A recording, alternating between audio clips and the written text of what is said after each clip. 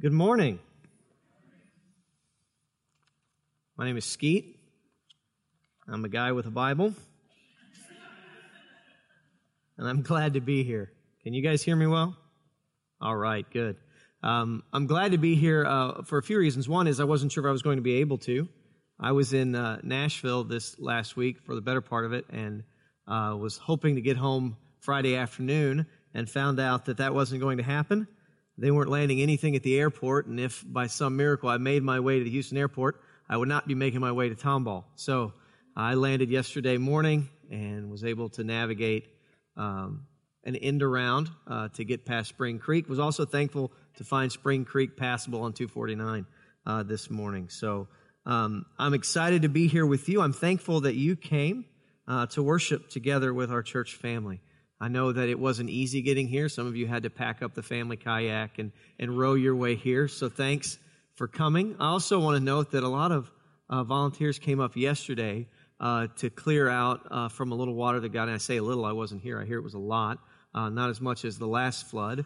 I guess we've had 2 floods of the centuries in the same month. And so we had a team of dedicated people come and serve you by cleaning and ripping the new carpet out. So we can put even newer carpet in. We like to keep things fresh. Given the sacrifices that you made to get here, the inconveniences, and the hard work of our team that came up yesterday to prepare things so that we could gather for worship, I felt like the sermon needed to be good. I needed to give you something. And so I want to give you a big promise as we start today. Here's the big promise. You will know without a shadow of a doubt God's will for your life when you leave today. That's big promise. And I'm going to go further than that and say, before we close the first 5 minutes of this sermon, you will know without a shadow of a doubt God's will for your life. Now that's big because a lot of times we wrestle with that question. It's particularly when we have to make big decisions, right? Should I take this job or that job, or should I stay put? And if I take that job and we relocate to that city, what area of the city should we move into? What house should we buy? What neighborhood should we live in? So these are big questions. And even questions like what house should we buy really shape the trajectory of our lives. When Leisha and I moved to Tomball back in 2007, we had 2 choices. We were considering either living in the Tomball area or the kind of Humble-Kingwood area. And truthfully, when you looked at it, what we could buy for our money was comparable. Neighborhoods were similar, and we chose to land in Tomball. And truthfully, that's shaped the trajectory of our lives in ways that we didn't expect or even could have predicted. And so some of those questions are big, and we wrestle with it in those moments. I think if we dig into the scriptures today, we're going to find God answering the question, what is your will for my life, differently than what most of us attempt to do when we're facing those decisions. So I want you to open your Bible to 1 Thessalonians chapter 4 with me. We're continuing kind of our church's walk through the book of 1 Thessalonians, this letter in which Paul encourages the church to be steadfast. So we're going to start in chapter 4, verse 1, and we'll read through verse 8 together. The scriptures begin in this way: "Finally then, brothers, we ask and urge you in the Lord Jesus that as you received from us how you ought to walk and to please God, just as you are doing, that you do so more and more. For you know what instructions we gave you through the Lord Jesus. For this is the will of God, your sanctification, that you abstain from sexual immorality, that each one of you know how to control his own body in holiness and honor, not in the passion of lust like the Gentiles who do not know God, that no one transgress and wrong his brother in this manner, because the Lord is an avenger in all these things, as we told you beforehand and solemnly warned you. For God has not called us for impurity, but in holiness. Therefore, whoever disregards this, disregards not man, but God, who gives his Holy Spirit to you." So out of the gates, I want you to get a sense of the content that we're going to cover today. And if you've got little ones with you and you're not ready for that conversation, we do have children's church going on. We're going to handle things tactfully. My 9-year-old was with us here in the first service, but I want to give you a chance to make that call if you want to. We're going to begin at the general sense. What is God's will for my life? Well, the Bible answers that quite plainly. It says God's will for you is this: your sanctification. That's God's will for your life, is that you would be sanctified. If you belong to Jesus, it's God's intention, desire, and working in you for you to be sanctified. Now, the question is, what does that mean? What does it mean to be sanctified? Because last I checked, I haven't read that word in the newspaper frequently. I don't see it on CNN. I'm certain it's not on CNN, in fact. So what does it mean to be sanctified? Well, if we were to jump into a Greek dictionary, we would find that the word used here is the same root word of the word holy, and it literally means to make holy. Well, that was really helpful, wasn't it? So we did what I hate when dictionaries do, and they define a word using the word as if that made it any clearer, and we just did that. We took a church term, right, and we defined it with another church term. So what does it mean to be sanctified? Well, it means to be holy. Well, that cleared it up.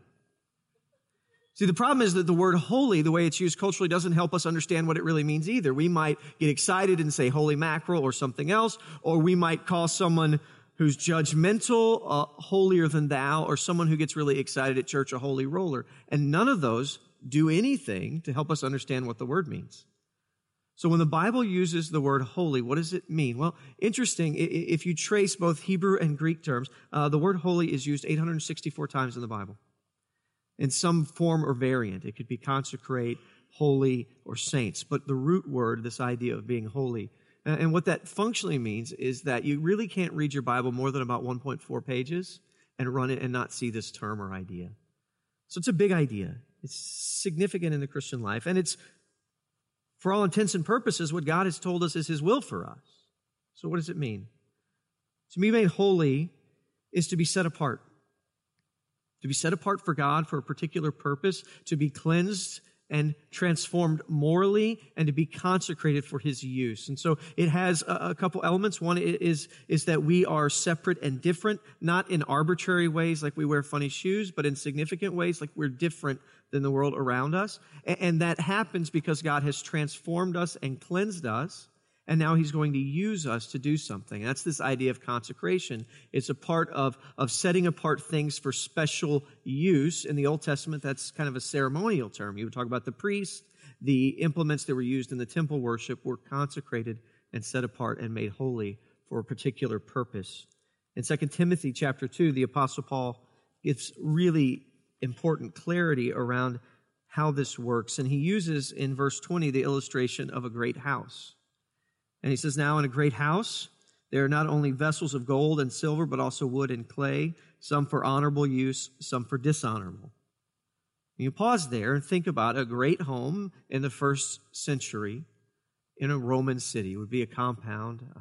They wouldn't have running water running through it, so you'd have a number of different kinds of vessels in the home. You would have china, things made of silver and gold, useful for large formal celebrations. You'd have daily kind of dishes that you might use, and you'd also have bedpans in the home.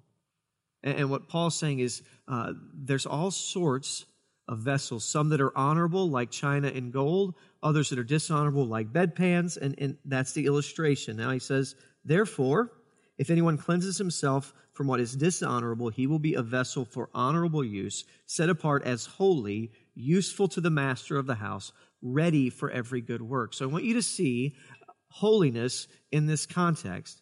He's saying you're going to be cleansed, but not simply so that you can be clean. You're going to be cleansed so that you can be useful for the master and ready for every good work.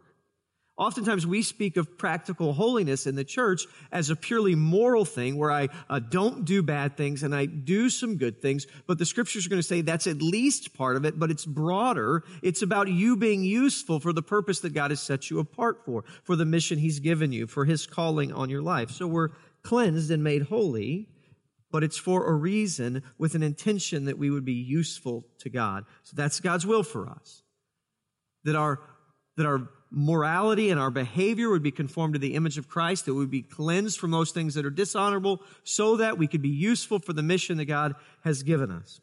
If you think about that process, it's kind of a three-phased journey. The journey starts in an instant with something called justification. It's the moment that someone believes in Jesus Christ, that He's the Son of God who died for their sins and rose again. In that moment, God looks upon us and declares us not guilty. because Jesus suffered in our place for our sin and paid our penalty. So at that moment that we believe in Jesus, we are set free from the penalty of sin. That's called justification. God sees us through Jesus-colored glasses, and he views us with the righteousness of Christ given to us by Jesus because he is good, and we believed him. And that happens in an instant. And then things end in an instant when we're made perfect. The theologians would call that glorification, where we are changed, the scripture would say, in a twinkling of an eye, so that we're not only free from the penalty of sin or the power of sin, but the very presence.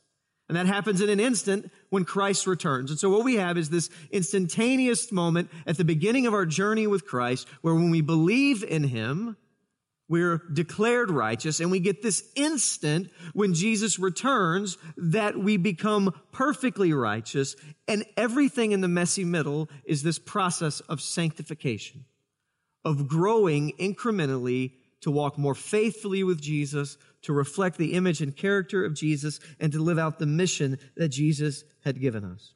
And during that kind of process, we are slowly and gradually led by the Spirit of God, instructed by the Word of God, set free from the power of sin. So justification, we're set free from the penalty of sin. Sanctification, we are set free from the power of sin. And in the end, with glorification, we are set free from even the presence of sin. And that's what we're walking through. And what God has said is that for this moment, in the messy middle, his will for our lives is that we would be sanctified. That day by day, we would walk faithfully with the Lord Jesus as he changes and transforms us by the power of his Spirit. That's what's ahead of us. Now, I want you to note that even as we read 1 Thessalonians, there's a sense that this is just a progressive kind of slog that's a part of the Christian life. Look at chapter 4, verse 1. Finally then, brothers, we ask and urge you in the Lord Jesus that as you receive from us how you ought to walk and please God, just as you are doing, that you do so more and more. So here's what Paul lays out. We taught you from the Word of God how you ought to live, how you can live in such a way that God is pleased with you, and you've been doing that, and you need to do it more and more. And so there's that process, that incremental transformation that they're going through. Not that they're perfect, not that they never sin, but that there's a trajectory of life towards Christ and godliness, that as the Spirit of God kind of shows us our sin, that the battle lines shift and we begin to move and live in greater victory as the Spirit of God empowers us as we obey the Word of God. And so that's the general conversation about our sanctification. But the Scriptures don't leave it in a general conversation. We move from general, be sanctified, to something specific that you'll see in chapter 4. He's going to tell us not just to be sanctified in general, but he's going to highlight a particular area that needs focus. In verse 3, after telling us that we ought to be sanctified, he says that we should abstain from sexual immorality, and that each of you should know how to control his own body in holiness and honor, not in the passionate lust of the Gentiles. So I want you to see what we've done. We've moved from a general conversation about sanctification, about faithfulness in the Christian life, to a specific conversation about sexual ethics, morality, and behavior. And I want to talk about that because I think it's important to point out that we zeroed in on something here. We are often accused, Bible-believing Christians, of focusing on sexual sin too much in our conversations. Maybe sometimes that is true. I've seen some instances in which it was. I think more often than not, there's an issue that we're trying to address that's very important. And so I want us to talk about why it is that the Scriptures would move from a general conversation to highlight and focus on sexual morality and behavior. I think we can see some things from some general observations about life, and then jumping in particularly to what we just read in 1 Thessalonians. And so let's talk about this from a general basis and begin with the Bible's teaching regarding sexual behavior. Here's what the Bible says, if we were to put it in one sentence. That God has created human sexuality as a good gift to be enjoyed exclusively within the parameters of a lifelong heterosexual marriage. That is the holistic teaching of the Bible regarding human sexuality, that it's a good thing to be enjoyed in the confines of a relationship of one man, one woman, for one lifetime. Now, what that means is everything else outside of that falls under the category of what the Bible would call sexual immorality. So we could do a laundry list of all of those things, but it's simpler to actually just draw the circle in the center and say, this is what is acceptable, and everything outside of that, the Bible would say, is sexually immoral. Jesus affirmed the entire Old Testament teaching regarding sexual immorality as being factual and true. So it's not just something in the Old Testament, it's something that Jesus and the apostles affirm holistically. Now, within that, God is good to us, and He's giving us something good to be enjoyed, and to be enjoyed in the context of a safe, secure relationship without any fear of mistreatment or abuse. That's the way that God has designed it because He is good. And the Scriptures will zero in on this issue because there historically has been a great deal of confusion about what the truth is when it comes to human sexuality. I think we can look around our world and see that. I think if we have an accurate understanding of the first century Greco-Roman world, we'll see that it's even crazier. So port cities would be substantially populated with brothels as one of the largest forms of industry in a port city in the Roman world. All sorts of sexual practices were accepted as normal, and there was a constant kind of influx of new ideas into Roman cities. With trade really expanding around the world, new ideas and new religious practices, and along with that, new sexual practices were consistently coming in to Greco-Roman cities. If you were to look at even Ephesus as an example, they had a large celebration every year to the goddess Diana or Artemis, depending on what you wanted to call her, where the city would swell to be about 10 times its normal size, and religious devotion at that moment would be to go to the temple and hire prostitutes. And that was done in public in a religious ceremony and viewed as being spiritual. So when we say that the world was upside down around human sexuality, it was. Not only that, the people who had come to faith in Jesus, so those who are in the church, they, for the most part, haven't come out of really good, devoted Jewish homes. These are first-generation Christians, mostly from a Greek worldview. So their perspective around human sexuality is driven largely by the Roman world that we just described. And so Paul realizes, and the Spirit of God shows him, there's this great amount of misunderstanding, twisting of the truth, and confusion around human sexuality. So it's necessary to come in and clean up the mess.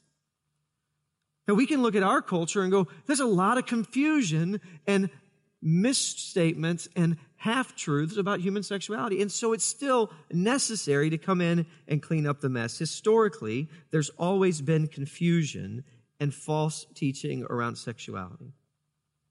In addition to that, I think you'll note that sexual sin is unique in its destructive ability. It is uniquely destructive. If we talk about all sins are the same, and in some sense they are, right? We sin in one way, whether it's a small lie to get a discount at Walmart. That seems relatively harmless. Now, if I do that over and over again, that becomes a part of my character, and it eventually leads to destruction, but the path is relatively long.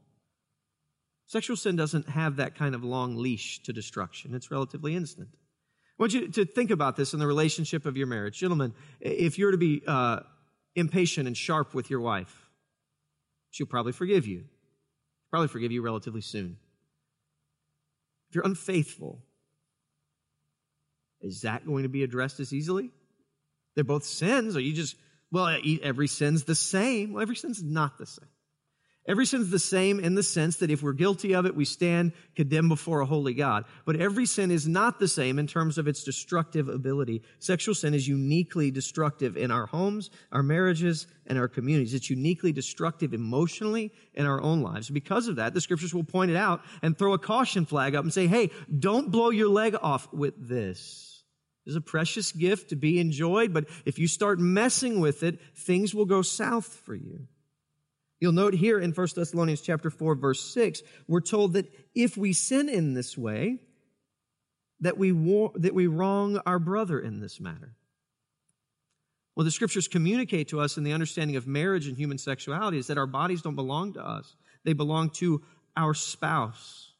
And so if I engage in sexual activity outside of that marital relationship, even if it's before I meet my future spouse, I have wronged her in some way. And with the person that I engaged in that sexual activity with, that I have wronged their future spouse and them because I have taken what wasn't mine from someone who didn't have it to give. And we've wronged people. So there's a sense in which we don't just sin against God, that we sin against one another, and we sin against our spouse, our future spouse, whoever that might be, and everyone connected to that other person. 1 Corinthians chapter 6 would say it's even deeper than that we sin against our own bodies in chapter 6, verse 18. He says, flee from sexual immorality. Every other sin a person commits is outside of the body, but the sexually immoral person sins against his own body. He'll go on to say that we're a part of the body of Christ if we belong to Jesus, and so that our sin is expansive against not only our bodies, but the body of Christ. And so I want to just zero in and let's just be honest and say that sexual sin is destructive far more than other things. And so it's not that we're picking on people when we point this out. It's not that the Scriptures are fixated on something in some strange way. It's rather there's a recognition of how human relationships work, how the spiritual dynamics of sexuality function, and God in His love for us warning us. That's why this section ends with a solemn warning. So it's different. The Scriptures are going to zero in because of that. Now, let's begin with this. Throughout the history of the church has stood apart ethically and morally on a couple bases. One, you can go back to 2nd century documentation. The church has stood apart from the Roman world in two huge ways. One was our absolute opposition to abortion. It's been a part of the church's history as long as the church has existed. And that was unique. In fact, in the Roman world, when people couldn't afford some kind of herbal abortifacient, they would actually just abandon the newborn baby in the streets, just lay it out there in the street and walk off. And the historical record says that the Christian would come by and take that child and raise it. So our value of human life and desire to protect the unborn and the weak is kind of a hallmark of who we've been since the beginning. And second to that, historically, the church has had a strict sexual ethic that has communicated the plain biblical teaching that the only acceptable expression of human sexuality is in a committed heterosexual marriage. And that is a unique attribute of the Christian church since its inception and has always been something that has made us different from the world around us. We say, well, I don't know that makes us different because, throughout Christendom, the last few hundred years, everybody kind of accepted Judeo-Christian ethics around sexuality. Well, kind of, with a nudge and a wink. So people said, of course we believe that. Of course we believe that. But you got to understand that the pornography industry didn't get big because there was no demand. There was demand. Because what we said we believed and the way we lived in America and the West was different. Even if you go back 150, 200 years, you'll find philandering to be normal amongst the well-respected families in America and Europe. People who held the ground as Christian men and leaders, reality was different. What has happened, though, is our culture's kind of tacit approval to Judeo-Christian ethics has gone out the way. And we find ourselves in a world that maybe looks more like the New Testament era than what we are used to. And so it's a difficult spot for us to be. But we have to begin, if we're going to navigate that, with this understanding. These are our sexual ethics. These are our morals. They are not shared universally. I want you to note this if you look with me in 1 Thessalonians chapter 4 again. He's going to draw a contrast. The Scriptures are going to say this is how you should live in verse 4.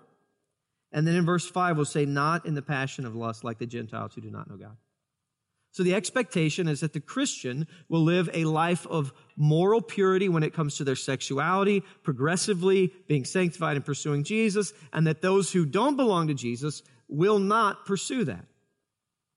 Because our understanding of what's right and appropriate sexually is driven from our understanding of who God is and God's design. So point A for us, if we're doing the connect the dots, is that God has created all things for His glory, including us. And sexuality as an element of who we are is also intended to glorify God, and is glorified when we honor Him by committing to being sexual only in our marriages. And so this point A is who God is. Point B is a commitment around honoring God with our sexuality in our marriages. Now, we can't expect someone who doesn't have point A to make their way to point B. Nor should we attempt to force them. They simply don't believe what we believe. And I point that out to say that these are our ethics and they must be lived by us. Historically, we ought to be used to being out of step by now. We ought to be used to the fact that we're called to be holy and set apart, which means a fundamental difference from the world around us. We can't be the same and set apart simultaneously. So if we embrace this idea of being set apart for God and His purposes in the world, we have to also, with that, embrace the idea that the world won't come along with what we believe on some things. That we will be out of vogue and out of fashion frequently, particularly around the issue of sexuality. When we talk about being holy, we mean standing in contrast to a world surrounding us. So the question we have to address is, what do we do? What do we do in the midst of this world that is confused about human sexuality with this teaching from God that tells us how sex is to be enjoyed and in what confines, and that we ought to live consistently to that as a holy people?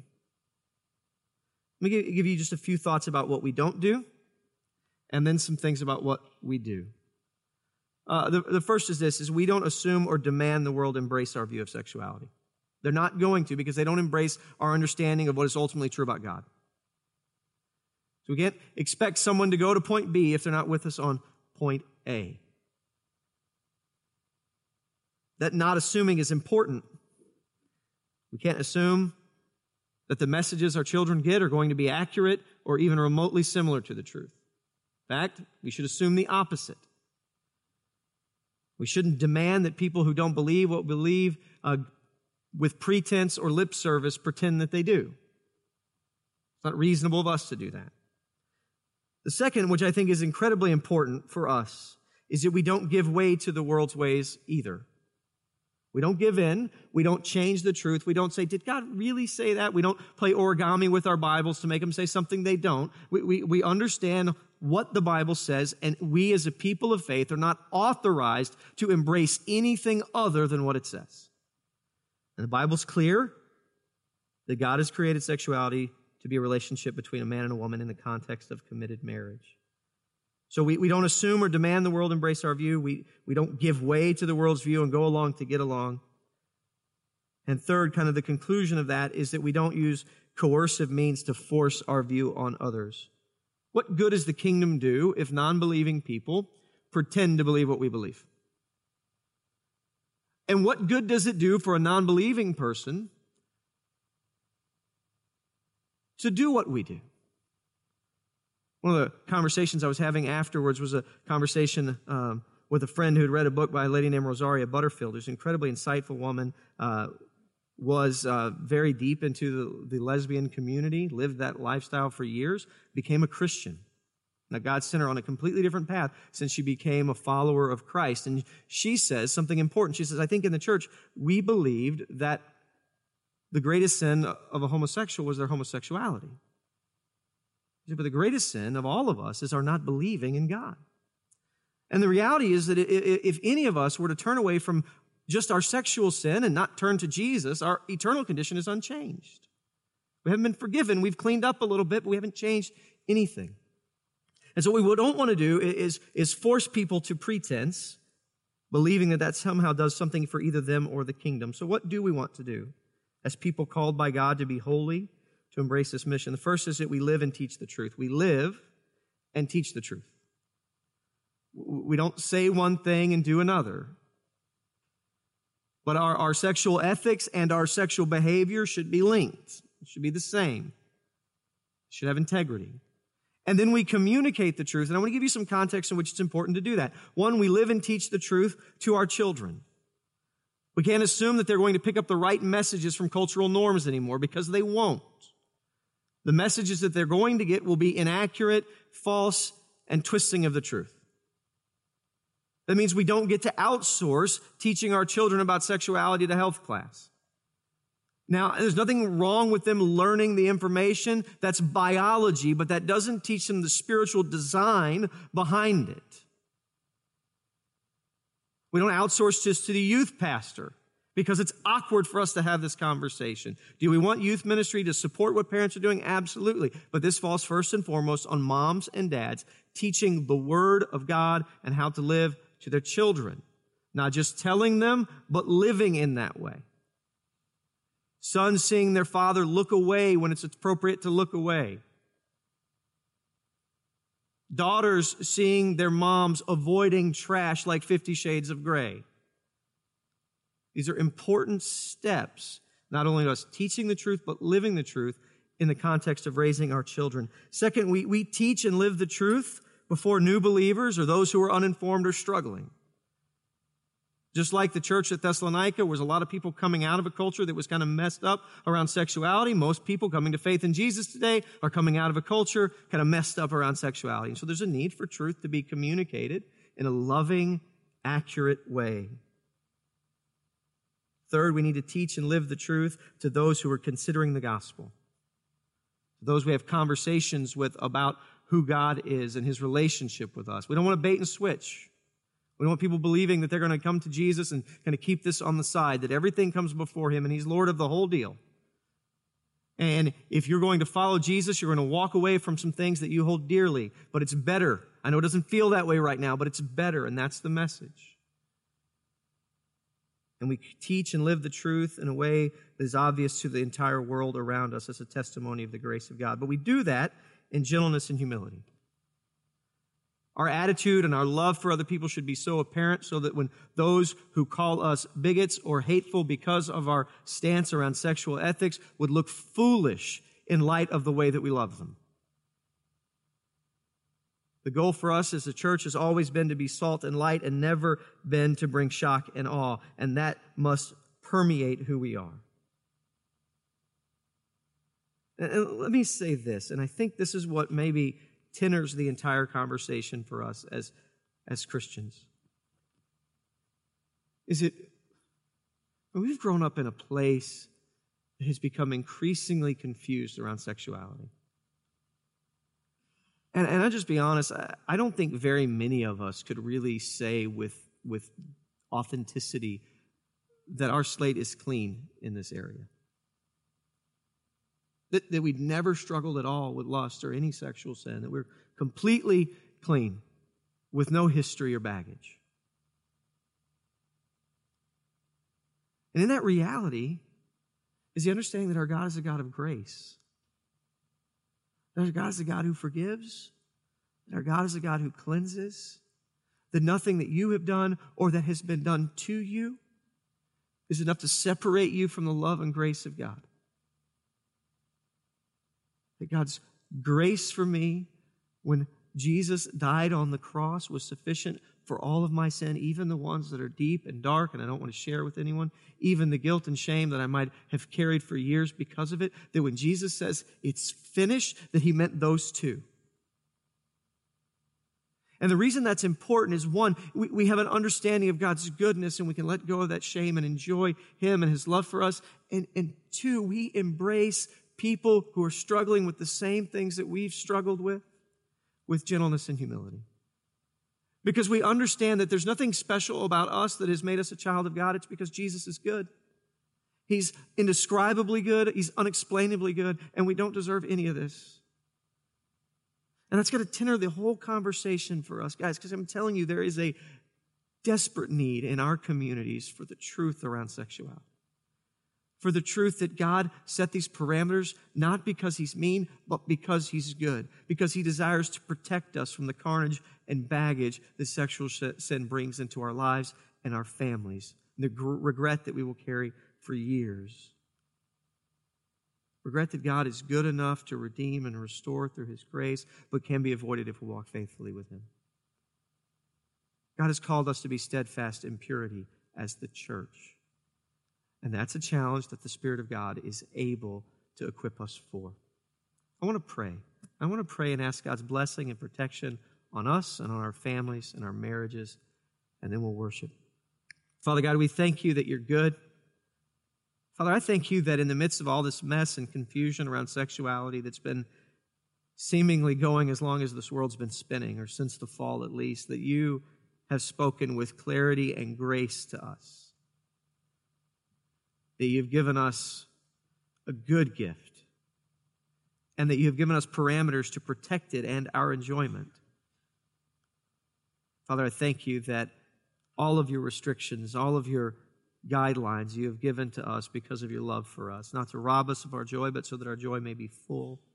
Lord, I thank you that your Son came to bear the weight of our sin and transgression, and that by His blood and our faith in Him, we've been forgiven of all sin and wiped clean. Father, I pray that as we seek to walk with your Son faithfully, that you would empower us to be steadfast in purity, and that you'd give us the strength not only to live that way, but in grace and mercy to teach and communicate the truth in the midst of a world full of confusion. Father, I pray for our single people right now. I pray that you would strengthen them. This world is full of enticements and temptations. I pray that you would give them a Spirit-wrought strength and conviction to walk faithfully with you. I pray for our marriages, Lord, that you would guard and protect them, that the carnage that sexual sin wreaks on families would not be seen, that you would protect and strengthen the men and women of our church, Lord, so that your Son would be honored in the way that we live. It's in Jesus' name we pray. Amen.